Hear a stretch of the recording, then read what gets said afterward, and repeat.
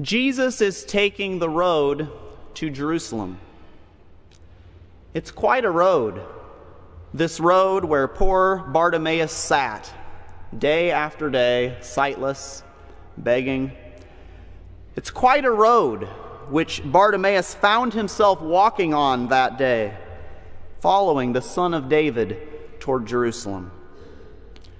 The road stretches backward from here, back through most of Mark chapter 10. Back up the road, back towards the head of the chapter, people were bringing little children to Jesus. Jesus' disciples rebuked them, but Jesus stated emphatically, "Let the little children come to me, and do not hinder them, for the kingdom of heaven belongs to such as these." Shortly after this, Mark writes, "As Jesus was setting out on the road, a man came running to him and knelt before him, saying, 'Teacher, what must I do to inherit eternal life?'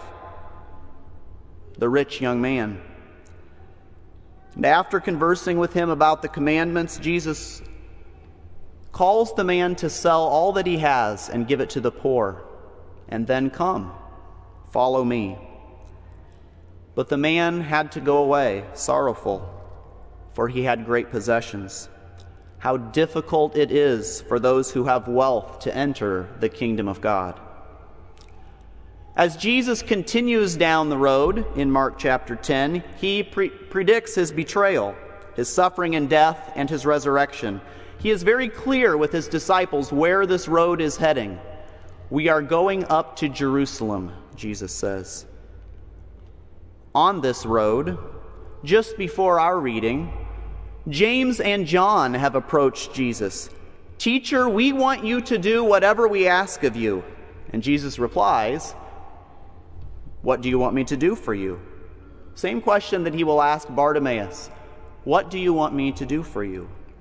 They then ask Jesus that when he comes into his glory, one of them may sit at his right hand and the other on his left. This request Jesus has to refuse. The disciples are a little bit put back by overhearing James and John. They begin to argue amongst themselves, and Jesus has to warn them against self-exaltation. "Whoever would be first among you must be the slave of all." And Jesus reminds them what kind of a road it is that they are traveling here. Even the Son of Man did not come to be served, but to serve, and to give his life as a ransom for many. And then, here in our text, this road to Jerusalem leads through Jericho, where our Bartimaeus sits, shouting, "Jesus, Son of David, have mercy on me." Like those bringing children to Jesus, Bartimaeus too finds himself rebuked by those around him. But Bartimaeus is sitting on the road of Jesus' walk to Jerusalem. On this road, lowly, drooling children are drawn near to the passing king, while the rich and self-perfected man must go away in sorrow. On this road, the passing king is asking his subjects, "What do you want me to do for you?" And on this road, the king refuses the ambitious request of James and John, those disciples from Jesus' innermost circle who are perpetually right by his side throughout the narrative, even when all others are left outside. And yet on this road, the king accepts and grants the request of a blind beggar, who during all the excitement of Jesus' visit to Jericho, during all of the time when the crowds were thrilling and amassing and buzzing with excitement at Jesus' presence in their midst, who through all of this has sat alone and isolated on this road which leads from town. It is this road which Bartimaeus finds himself sitting alongside, and it is this king whom he finds himself shouting to. And so Bartimaeus is undaunted by the rebuke of others.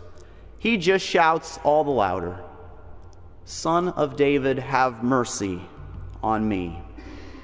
And Jesus stops in the road. He calls Bartimaeus to himself. He restores his sight. He commends his faith. And he tells him that he may depart. Jesus, who called the rich young man to come and follow me, only to see him depart in sorrow, dismisses Bartimaeus, only to find him following him down the road at the end of our pericope. Son of David, have mercy on me. Bartimaeus is the first person in the Gospel of Mark to speak about Jesus in these terms, Son of David. The very next scene in the Gospel is Jesus' triumphal entry into Jerusalem, where he will be hailed as the bringer of the kingdom of our father David, the Son of David. God's people had held out such great hope because of God's promises regarding the Son of David. Of the increase of his peace and of his government there will be no end. He will reign on the throne of his father David and over his kingdom, to establish it and to uphold it with justice and with righteousness from that time forth and forevermore. The wolf shall lie down with the lamb, and the leopard shall lie down with the young goat.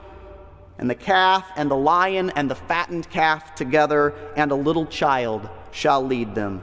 The earth shall be full of the knowledge of the Lord, as the waters cover the sea. In that day the root of Jesse, the son of David, shall stand as a banner for the peoples. The nations will inquire of him, and the place of his rest shall be glorious. So many promises, such rich promises spoken by God about this Son of David. But the sons of David failed. Wise Solomon, builder of the temple, sage of Israel, became idolatrous Solomon, collector of wives, enslaver of his own people. And after Solomon, things just continued downward. The sons of David did not lead the people in the fear of Yahweh. They did not lift up the poor and lowly and establish justice and righteousness in Israel. Like Ahaz, they preferred their own counsel and devices to the help of the Lord their God. Like Manasseh, they multiplied false gods in the midst of the people, imported to please imperial powers, and they persecuted the prophets whom God sent to them.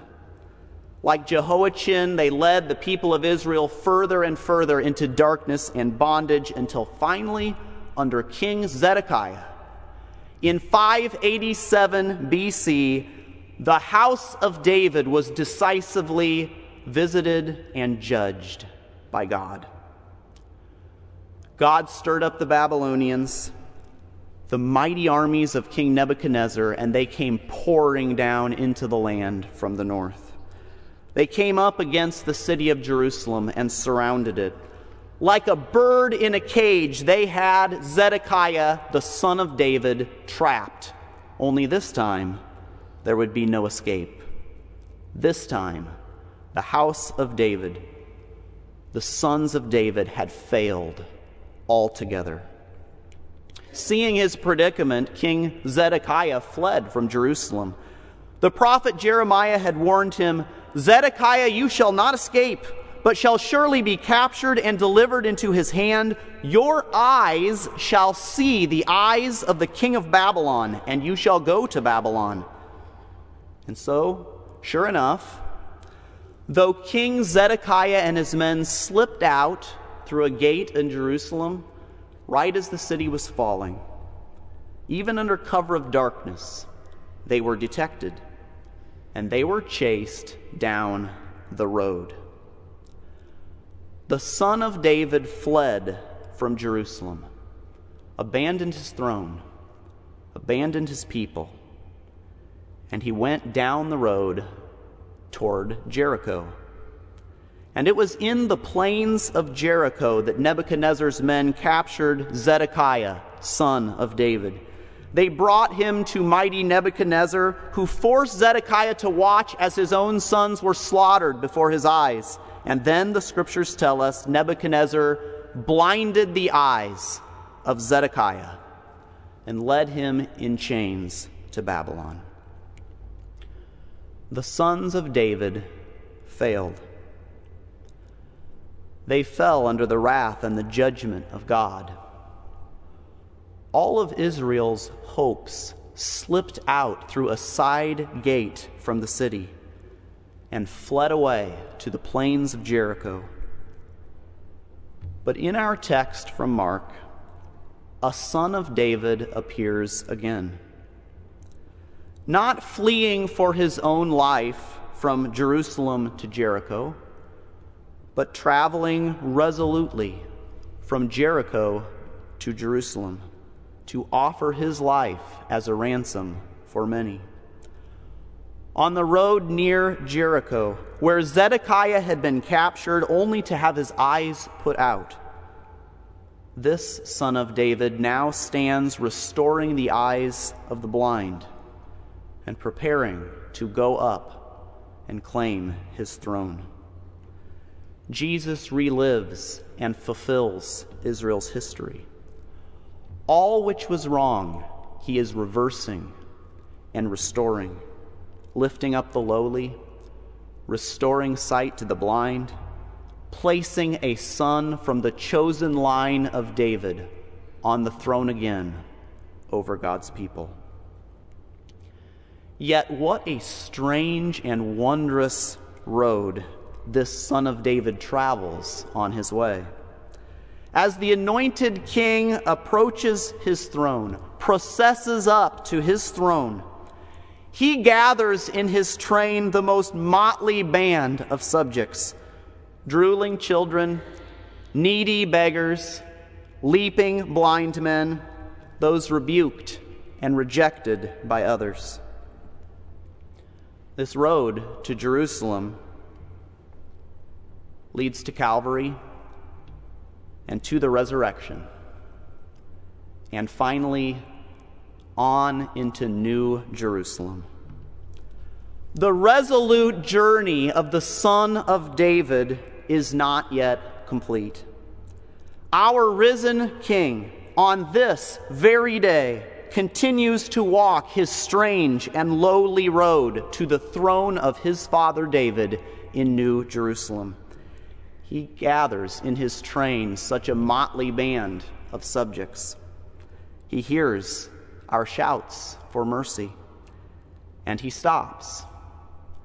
Today, as he passes by us, he stops to call us to himself again, to call us to lowliness and to service, and to lead us on in his train toward the joy and the justice and the peace of his eternal reign on David's throne. Thank you, dear Jesus, Son of David, that you passed by the place where I sat in great need. Thank you, Son of David, that even here this morning, your road winds past this place. We greet you together with Bartimaeus and all your saints, calling out, Jesus, Son of David, have mercy on us. Amen.